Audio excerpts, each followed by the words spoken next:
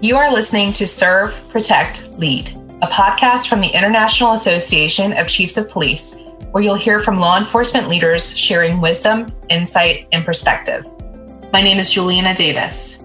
This episode is funded by the U.S. Department of Justice's COPS Office.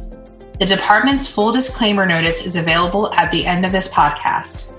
The views, information, or opinions expressed during the presentation are solely those of the individuals involved and do not necessarily represent those of the IACP or the COPS Office. Today, I am speaking with Chief Daniel Scesney of Grand Prairie, Texas Police Department, and Ms. Debbie Marson, a financial instructor for the IACP's Women's Leadership Institute. Officer financial literacy is a valuable component of officer wellness that requires planning and education. Thank you both for taking the time today to discuss such an important topic for law enforcement. Let's get started. Well, hello, everyone. My name is Daniel Scesney. I'm the Chief of Police for Grand Prairie, Texas. It's my honor to be here and to discuss such an important topic. I've just been appointed Chief of Police back in January of 2020, and boy, has it been an interesting year. I was a United States Marine Corps veteran, or am I should say, and from Camarillo, California, came to the Grand Prairie area in the 90s and have been here ever since. I am a graduate of Texas Christian University, so go Frogs, and I believe I lead the best police department in the country, but I'm biased. Hi, I'm Debbie Marson. I am a financial advisor, and I have been helping people figure out the financial aspects of their life for about 20 years. I'm located right outside of Washington, D.C., and I've been with the International Association of Chiefs of Police for probably about 7 or 8 years. I do an instructional financial planning seminar for the Women's Leadership Institute. So as we get started, what does it mean to be financially prepared? Being financially prepared to me means having your affairs in order and knowing what you have and where it is at any given time and at any age. Everybody should know what they have financially. I'm a huge fan of everyone having an organizational notebook. This is just a place, it could be multiple notebooks, it can be an accordion file, where you have all of your important information, copies of statements, account statements, copies of your deed or your original deeds, just your important paperwork. And the process of putting this notebook together and having all the information in one place helps you keep tabs on your situation. And in my opinion, the number one biggest financial mistake that anyone can make is not knowing what's going on financially. We can help people get out of debt or save more money. The problem that we can't resolve is the problem we don't know about. So this notebook is important to have, obviously in case of death. If you pass away, your family will know where everything is, and it will just make things a little bit easier. And of course, if someone in your family passes away, you will know what's going on. But it's not just about death. It's also in case of divorce. 50% of relationships end in divorce, and you need to know what's going on at the time of divorce. There are other reasons as well, but those are the two. Yeah, and I'd like to underscore a couple things that I think are really important that Debbie mentioned. First of all, in my opinion, most cops look at financial preparedness through a couple different lenses. One is, how much money am I going to have in the bank when I retire? Can I go retire to Tahiti and kick my feet up and never have to work again? Unfortunately, most of them don't start thinking seriously about retirement until they start getting close, right?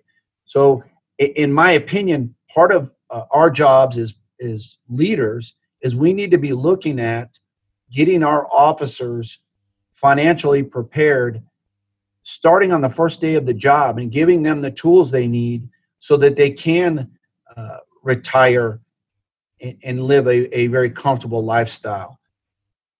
I will tell you the other thing that I think that they don't pay enough attention to is what Debbie mentioned, is God forbid something should happen to them. Too many police officers feel as though we're invincible and we don't do as good a job as we need to about preparing for the worst. As we all know, the only certainty in life is that one day we're going to die, right? So helping our officers prepare for death is really important. There's just too many officers that don't have wills or don't have critical information laid out for their loved ones to get them through that really difficult time. Divorce, yet another thing that Debbie mentioned. Holy smokes, how many cops still have ex-spouses on all of their retirement documents and different financial instruments? So it's a really important topic that I think gets neglected far too often. And I'll say one other thing, that I think the biggest mistake from my perspective, from a financial planner's perspective, is to not have a handle on your finances. And I think so many people, we have other priorities, obviously, kids and job and other things. And so they put this on the back burner. It is the number one biggest mistake, is not having a handle on your finances, because we can resolve anything. We can help get out of debt or save for retirement. But if you don't know what's going on, then you could find yourself in a very scary situation. I am a divorce financial planner. I actually am a certified divorce financial analyst, and half of what I do is help people get unmarried financially. And it is very sad when somebody comes in and they're in midlife or late life, and they find out that their spouse has been handling the finances. Unfortunately, they've been handling it wrong, and there's nothing left. So it's unfortunate to find yourself in bad financial situations at any age, but especially later on in life, to find out that there's nothing left is pretty scary. So make sure, my number one recommendation in this podcast, if nothing else gets said out there, is to make sure you have a handle on what's happening with your money. I heard two key words in that overview: preparation and organization. Debbie, can you elaborate on what it means to be financially organized? Two things. First, I recommend that everybody has an organizational notebook, as I said initially. And that organizational notebook should have 8 to 10 different sections in it. The first section is general information. Who's who in your life? What are your important papers? Who to contact in case of emergency? Another section would be information about your house.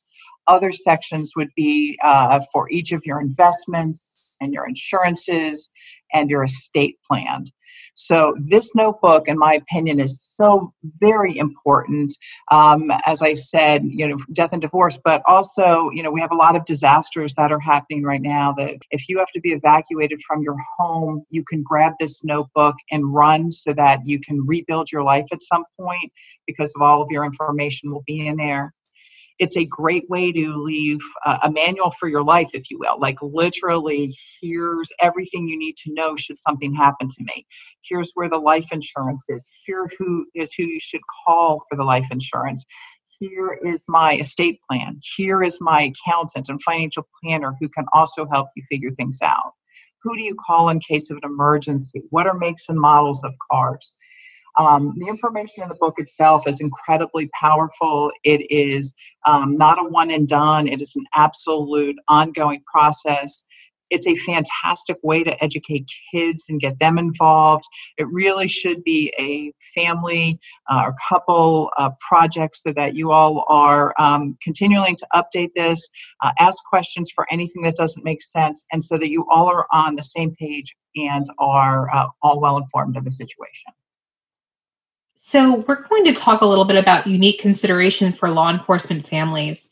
What are specific and unique considerations of financial preparedness for law enforcement families? Well, I think there's a lot of different considerations. First of all, I think keeping in mind that financial wellness is quite literally an officer safety issue. And let me explain. If our officers are concerned about dollars and cents at home, their mind is not going to be where it needs to be when they're trying to protect and serve our public. Financial strain is a leading cause of divorce. We all know that. And so anything that we can do as leaders to help alleviate that strain will then translate into a healthier family life. It will make the officers safer on the street, and it will have a mental health impact as well. One of the things that I highly recommend that police chiefs do is mandate that all of their officers fill out a confidential line of duty death information packet.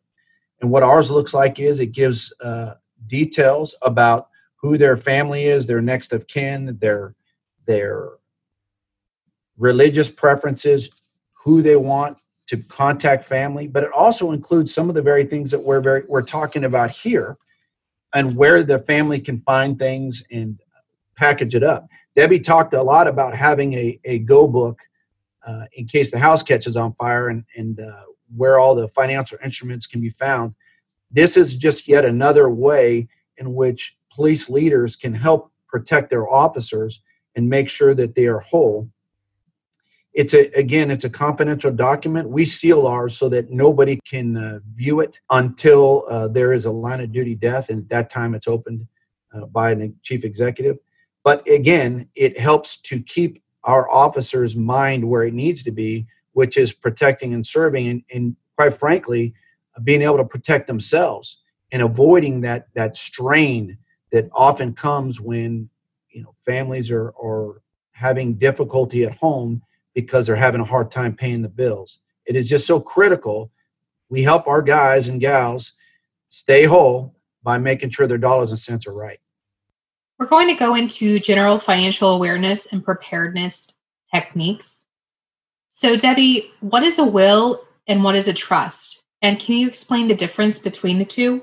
Sure. So wills and trusts are simply legal documents to help direct what you want to have happened to all of your stuff and all of your loved ones after you pass away. So a will simply kicks in after you're deceased. Bottom line is they both accomplish the same thing, which is to direct your assets. A trust allows you to take some control during your lifetime, so the trust actually owns your assets, gives you a little bit more protection, avoids probate. There's a little bit of, legal ease in there. I think what you need to know is that these documents are critical to direct what happens to those who you leave behind and all your stuff. And it is so important that everybody have something in place, whether it be a trust or a will, at every age. Again, we think we have time. We all think we're going to live to 100, but there's no assurance of that. 50%, more than 50% of people today do not have wills, even people who are over 65. It's surprising. So everything has to be decided. Who's going to take care of your kids, your pets, who's going to get your car? It's very simple. Even if you just wanted to write it down so you could give some direction to your loved ones, I think that's the most important thing, is to be clear on what you want to have happen. So I think probably you all have access to legal, either free or discounted legal services that could help you put the respective documents together. I think we as individuals need to decide, A, what it is we have, and B, what it is we want to do with those respective assets, and be very clear on that. Also, it's very dynamic. This changes over the course of life. As someone dies, you have children, you get married, you get divorced. It has to be updated regularly, and that's another mistake that people make. In addition, you would probably want to include a power of attorney and an advanced medical directive, so it's clear what you would want to have happen to you if you became incapacitated in some way. But again, if you go see an attorney, this is typically part of the whole estate packet information that they put together. I agree that it's critical that officers get these legal instruments done. But I think, again, it's absolutely critical that we as leaders help facilitate that. As it was already mentioned, less than 50% of the people have these documents in place. And most of us in Texas have police associations that will come out to our agencies and get these instruments drawn up at no cost to the officer. So I challenge all police chiefs to partner with your associations, get them, the attorneys, to come out to your facilities and provide these documents for your officers. It costs them nothing. The other thing I would like to add is that we have to get our officers to have the courage to communicate with their families. Sometimes these conversations about how they want their assets divvied up or who should be caring for their children should something happen to them and their spouse, those conversations are difficult. But what's more difficult is for the families to have to sort that out on the back end. They have to have the courage to communicate and get their wishes down in writing. So God forbid, should something happen to them, it's codified there. And we as leaders, again, can get that done for them at no cost. If we're not doing that, that's a failure on our part. So wills and trusts are very important, but also checking beneficiaries is critical as well, because a beneficiary on a 401k or life insurance policy can actually supersede a will. So for example, if you say in your will, my current spouse is going to get my life insurance or my 401k, but the beneficiary on the actual asset does not correspond, you've got a legal battle on your hands. So it's also checking the beneficiaries of all of your assets. In addition, you can put what's called a TOD or a POD designation on all of your non-retirement assets. That's a transfer on death or a paid on death designation for a money market account or a checking or savings account or something along those lines. So it's comprehensive. It's not just the will and the trust that are important. It's also keeping on top of your beneficiaries. Debbie, you mentioned estate planning. Can you talk about the importance of leaving a written estate plan? Oh, yes, this is critical. I see this on such a regular basis, and it's actually a tragedy to me to watch families fight over assets. So not leaving a written plan leaves a mess for all intents and purposes. I think we could all agree that we have some dysfunction in our family. I would like to meet a family who doesn't have dysfunction. Then add money, throw money into it. And without any written designation, you could have a huge battle on your hands. So there's two reasons why you would leave a will. One is because estate taxes are really high. Right now, there's an exemption. You have to have over $11 million before estate tax kicks in. And so all of us, I think 99% of people are not going to be subjected to estate taxes. However, that is going to change over time. I can't predict the future, but I can tell you that with every administration, pretty much that cap changes, and it will probably be reduced in the future. So estate taxes can be very high. The federal bracket is 40%, and then there are state taxes on top of that. So one reason to do a written estate plan is to mitigate some of the taxes.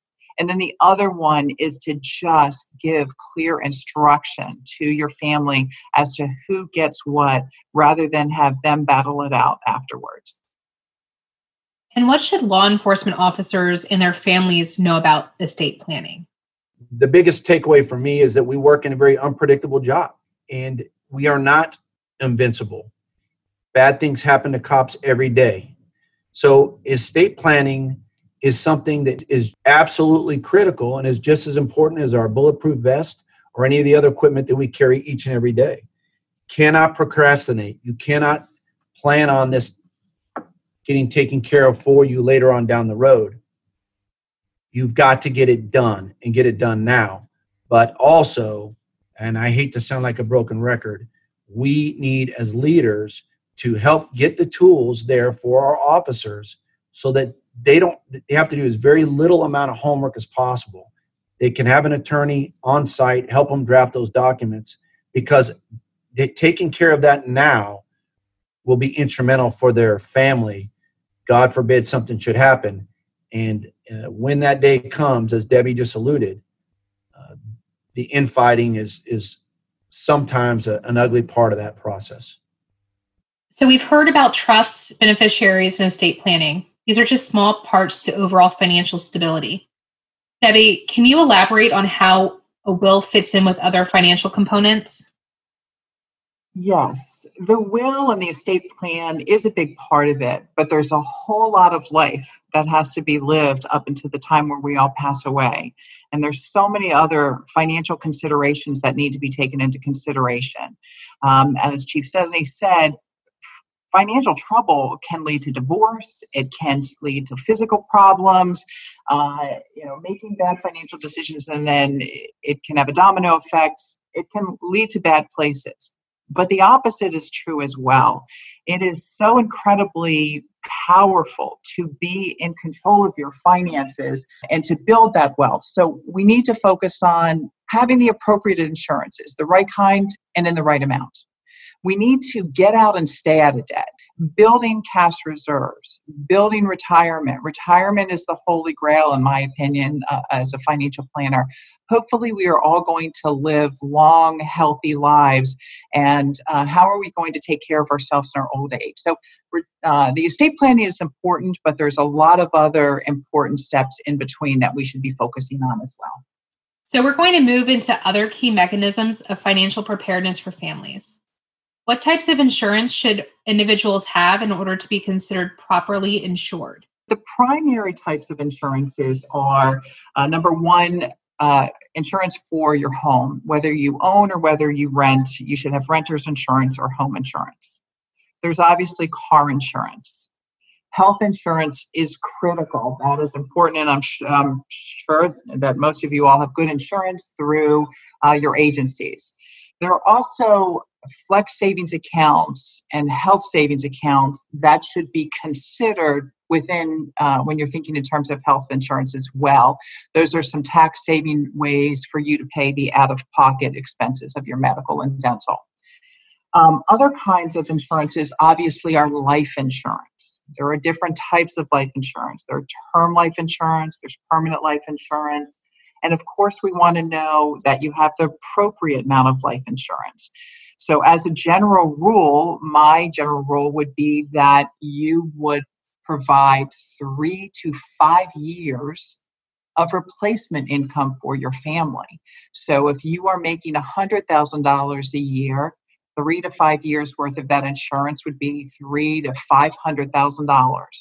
That would allow your family to have 3 to 5 years of the same quality of life as when you're alive, so that they can make the appropriate changes in order to be able to move forward. Another type of insurance is disability insurance. And disability insurance is replacement income. So if you get injured and you cannot work, it's not who pays your bills, it's who pays you income. Because if you can't go to work, then you're not earning a paycheck. So disability is that replacement paycheck. There's long-term disability and there's short-term disability. Most agencies, most employers provide this for free, but it is certainly something that you want to check on, find out what coverage you have, find out the missing parts to it, and fill that in with supplemental insurance. And then a final type of insurance that people, especially as they get older, should think about is long-term care insurance. That's how you're going to be, taken care of in your old age. The great news for us today is we're living longer than ever. This generation is living easily into their 90s and even into their hundreds. But that doesn't mean we're going to be self-sufficient. So who is going to be able to take care of you if you are going to need to go into a nursing home or assisted care facility? They're very expensive. Depending upon where you live, it can be anywhere from, $150 a day to $300 a day. And if somebody comes into your home to take care of you, it's typically about $25 an hour. So long-term care insurance would cover some of that expense. And this is becoming a really big issue because, again, we are living longer and it's just becoming more expensive. So I would put long-term care on your radar screen probably in your late 50s to start pricing it out. So let's talk about retirement. What is a pension and why is it important? So retirement, as I said, is the holy grail. Being prepared for your old age is one of the most important aspects of financial planning. All of these are important and you need to get your house in order, but being able to put food on your table and a roof over your head in your old age is paramount. When you are in your 30s, 40s, 50s, you can work 2 or 3 jobs. You have lots of options with regards to how you're going to provide for yourself. But the older you get, the more infirm you get, the less capable you get, the less likely you'll be able to work and provide for yourself. So making sure that you have enough money is critical. You could be spending a third or more of your life in retirement. How are you going to pay for that? And one of the ways is a pension. A pension is a phenomenal benefit. Less than 30% of people nowadays have pensions. So for those of you all who have pensions, that's a tremendous blessing. I know you have worked hard for it, but it is an amazing benefit. And I just want to point that out so you can realize, how really lucky you are. Like I said, I know that it's been well earned, but it's an amazing benefit as opposed to living off of investments which could in fact lose money or run out. A pension won't. It is an income stream for the rest of your life. Outside of pensions, what other ways can families, particularly law enforcement families, save and plan for retirement? So, of course, there's the obvious employer-sponsored plans, 401k, 403b, simple SEP, TSP, depending upon, which agency you work for, which branch of law enforcement. But there's also the traditional IRA and the Roth IRA. Huge fan of the Roth IRA, so let me give a shout out to the Roth IRA. The Roth IRA is money goes in after tax, so you don't get any tax benefit for it. When you put money into a 401k, or some other employer-sponsored plan, you're going to get a tax deduction for it. So if you're making $100,000 and you put $20,000 into a traditional 401k, you only have to pay tax that year on $80,000.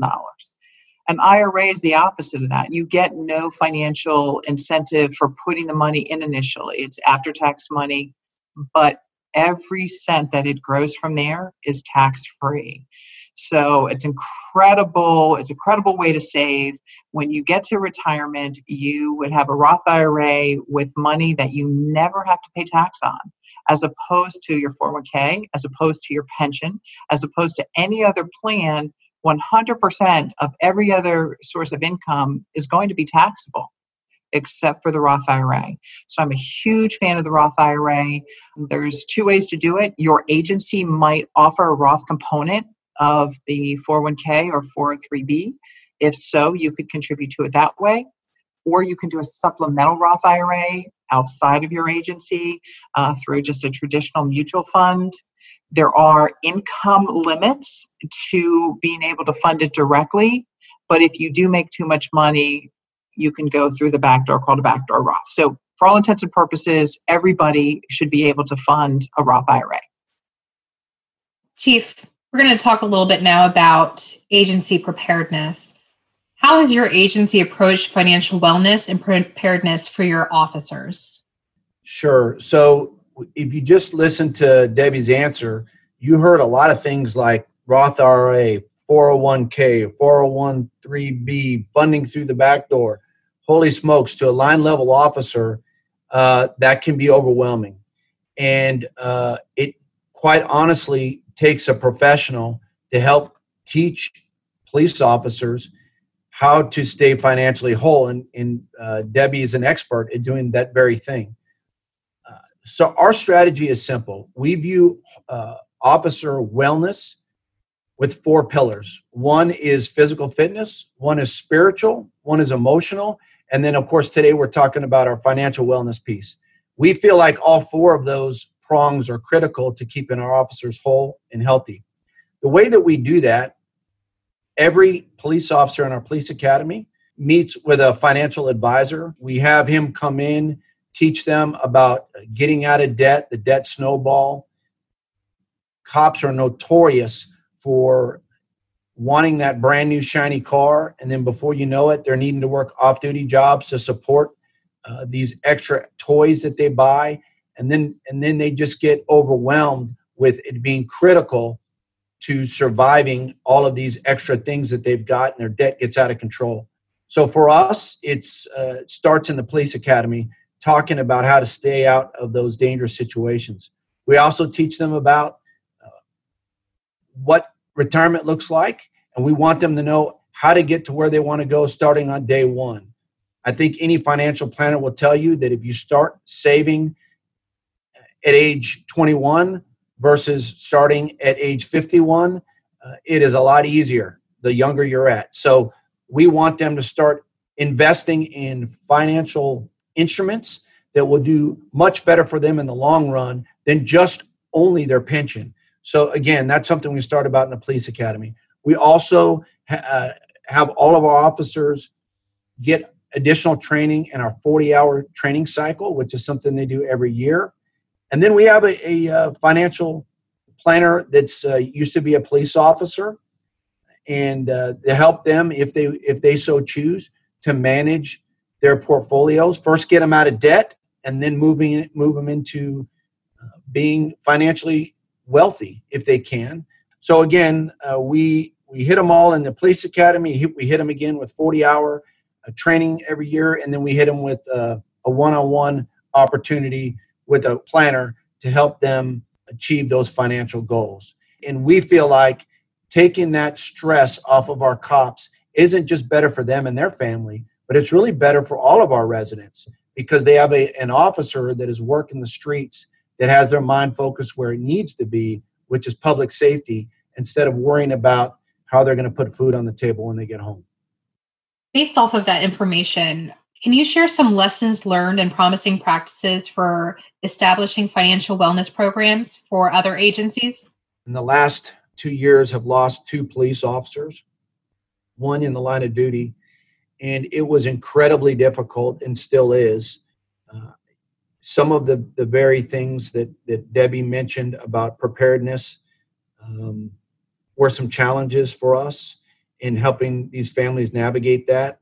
So I could not underscore enough how important it is to get the line of duty death information on the front end, making sure there's a will in place, making sure beneficiaries are laid out. And then the other thing I would say is, I alluded to this earlier, many officers fall into the trap of becoming a police officer, enjoying some off-duty jobs, buying new shiny toys, getting into debt, and then before you know it, they have to work those off-duty jobs to support all of these extra things they have and the debt that they've accumulated. And so if I would impart anything that we have learned here, is ensure that your officers have their affairs in order. Help them do that. Don't just tell them, but provide the resources they need to get prepared, either by having an attorney help them draft a will or a trust or some of these other instruments we talked about, and also making sure that they understand all of the dangers associated with getting buried in debt. And just having a conversation isn't good enough. You really have to have detailed training, and it has to be something that's ongoing. It's just not a one and done. You shared some efforts that you've implemented at the agency level for your officers. Can you expand on how you, as a law enforcement executive, have focused on financial wellness? Sure. So personally, I can tell you that have undergone quite a bit of loss in my family, including the loss of my wife a couple of years ago. And thank goodness for the training that we'd received here earlier in my career. A lot of these challenges that too many officers encounter was something I didn't have to do. So I have a financial planner. He's intimately aware of all of my finances. He routinely gives me guidance on what to do with the dollars and cents, where to put them, and how.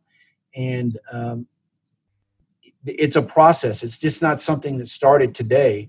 You know, too many cops have, as I alluded to, these credit cards that begin to skyrocket. And so our team has been great about working with us and making sure that those things are on the forefront of our mind and providing us strategies to make sure that we get out of debt, make sure our dollars and cents are correct, so that we can be laying on a beach in Tahiti when we retire, God willing.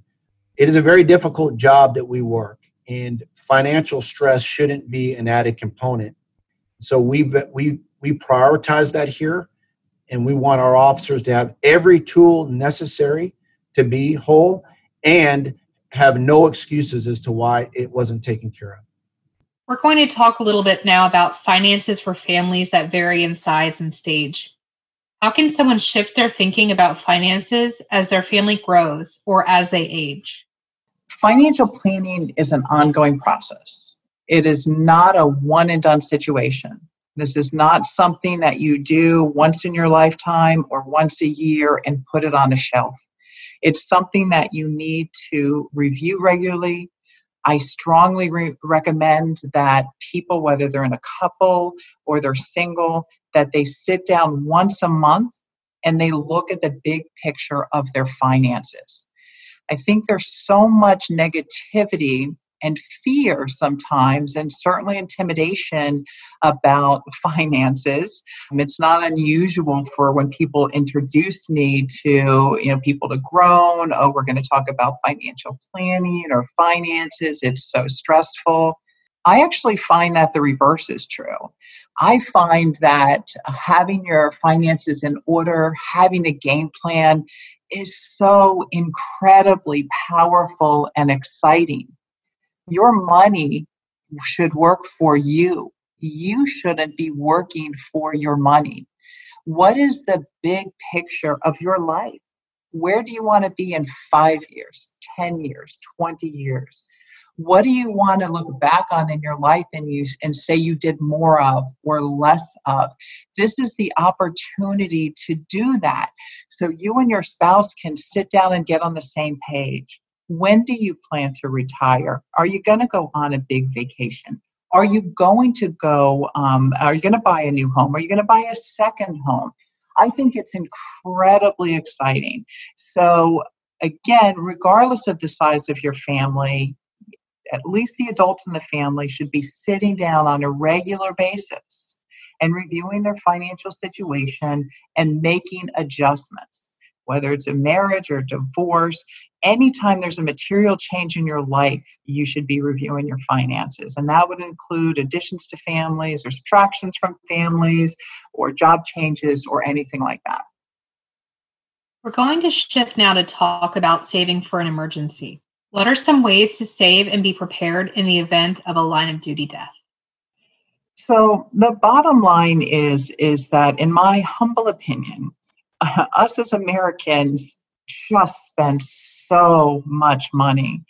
It's amazing the amount of money that we squander. I tell people one of the first exercises I give them is to monitor every penny that they spend. Where are they spending their money? And then let's find ways to cut. The exercise itself is pretty overwhelming. As I'm sure you can imagine, the amount of money people spend on coffee or dining out or lunch, just the amount of money that we squander is really, really surprising. And I think if we are able to put the big picture in place to say, I want to retire in 5 years. So do I really need to spend $10 a day on coffee? Or can I put that towards my retirement? I think if we look in terms of you can't have this, and you can't have that, and always have to live with a tightened belt, yeah, that's not fun. But if you look at it in big picture instead and say, wow, how great is that we're going to be able to move to Haiti in a few years if we simply do X, Y, and Z. So I have to say that probably half of the time that I'm meeting with clients, I'm helping them try to figure out where and how they spend their money. This is not just a problem for people who don't make a lot of money. This is everyone. I have people who come and make hundreds of thousands of dollars a year, and they don't know how they're in debt or where their money goes. So I would recommend to everyone that you monitor your expenses, preferably for an entire year. Don't forget to include monthly expenses like car insurance that is only paid semi-annually or annually, or vet expenses that might happen once or only every couple of years. the holidays, summer vacations, travel. These are not regular expenses, and people forget to put them in their budget, and that's what creates the problem. So first and foremost, figure out where you're spending money. Then find places to cut, because I assure you that when you look at your budget, you're probably going to be surprised. Find places to cut, and then commit to saving 10 or 20% of everything that you make. And you should be maxing out your retirement and putting some of that as well into paying off debt. Hopefully at some point you'll be debt free. And then of course, building your cash reserves, which are your emergency funds. Chief, this question's for you. What financial assistance or support is available to surviving families after a line of duty death?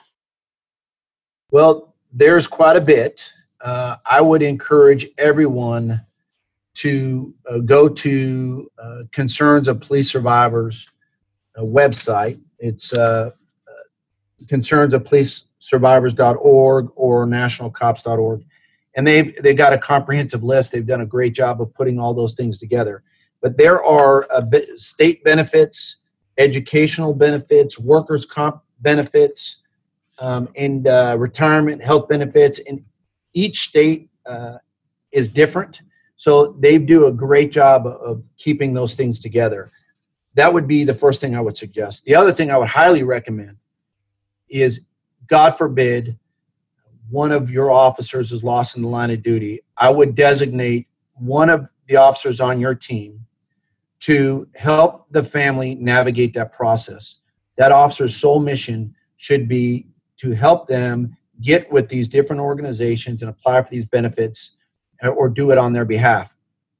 It can be an arduous process, and so having a sole gatekeeper to do that is critical. The other thing to keep in mind is, in line of duty deaths, there is going to be a lot of people that are coming to your agency with very benevolent hearts that want to help and give back to the family. And so having that gatekeeper there to help bring all those resources to a single place is incredibly important. I want to underscore one other thing real quickly. Financial wellness really needs to be viewed through the lens of officer safety. I can't stress that enough. I would encourage any police chief listening, if you don't have an officer wellness program in your agency, get one. These cops are out here already enduring so much psychological trauma. This isn't one more thing they need on their plate. If your cops don't have a will, help them get one. Call in the attorneys. Again, I'm not trying to beat a dead horse here, but it is so incredibly important, and so many cops do not have it done right now. And what's going to happen is, unfortunately, too many are going to find themselves in a position where it's not done, and that's when all the legal battles and infighting and headaches begin. So help them avoid that. Help their families avoid that. They deserve it. It's within our power to get that done very easily. Get those cops their will and start thinking about officer safety and financial wellness as being truly joined. Chief, you mentioned Concerns of Police Survivors. The Public Safety Officers Benefits Program, also known as PSOB, offers death and education benefits to survivors of fallen public safety officers. Can you explain why it's important for families to pursue these benefits? Yes, and thank you for bringing up the PSOB. In fact, since you did, let me plug their phone number because it's incredibly important. That's 888-744-6513. Again, 888-744-6513. And I believe it's psob.gov. It's incredibly important because you have an officer that laid down their life and made the ultimate sacrifice for this country. And part of that incredible loss comes incredible trying times for the family. And what the Public Safety Officers Benefits Program and others that I've mentioned does is to try to take away some of the stressors associated with losing a loved one in the line of duty. And what I mean by that is that these benefits will help with a lot of the financial strains that come with losing a loved one. Very often the police officer is the one that's responsible for handling the bills, let's say, or knows how to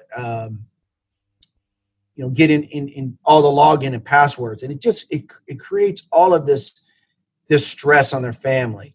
These benefits programs will help not just with the disability and death information, but there's also a lot of educational benefits there as well to help them navigate such an incredibly crummy situation. So we're going to talk a little bit now about financial stability in the event of a serious injury. What are some ways to save and be prepared in the event of a serious injury to an officer? From a financial perspective, I think that everyone should have an emergency reserves. We spoke a little bit about, saving and tracking spending a minute ago. So I think everyone needs to find the money in their budget when they are able to cut other expenses out to build what's called a cash reserves account. We should all have 3 to 6 months worth of expenses in a savings account or some liquid, safe, I guess is the appropriate word, place, so that if there is an urgent situation. So hopefully if an officer is injured, they will have disability, long and short term, and other benefits that could be supplemented through their reserves. So again, based on what I had said earlier, lots of ways to save, spend less than you earn, and build what I would call a cash reserves, minimum of 3 months worth of expenses, preferably 6 to 12 months worth of expenses, have it very liquid so that you could tap into it should you have an emergency. This project was supported in whole or in part by Cooperative Agreement Number 2018 CKW XK008, awarded by the U.S. Department of Justice, Office of Community-Oriented Policing Services. The opinions contained herein are those of the speakers and do not represent the official position or policies of the U.S. Department of Justice. References to specific individuals, agencies, companies, products, or services should not be considered an endorsement by the speakers, the IACP, or the U.S. Department of Justice. Rather, the references are illustrations to supplement discussion of the issues we hear today. Thanks for listening to today's podcast. You can visit learn.theiacp.org/podcast to view show notes from today's episode and to find additional ways you can learn from leaders in the field.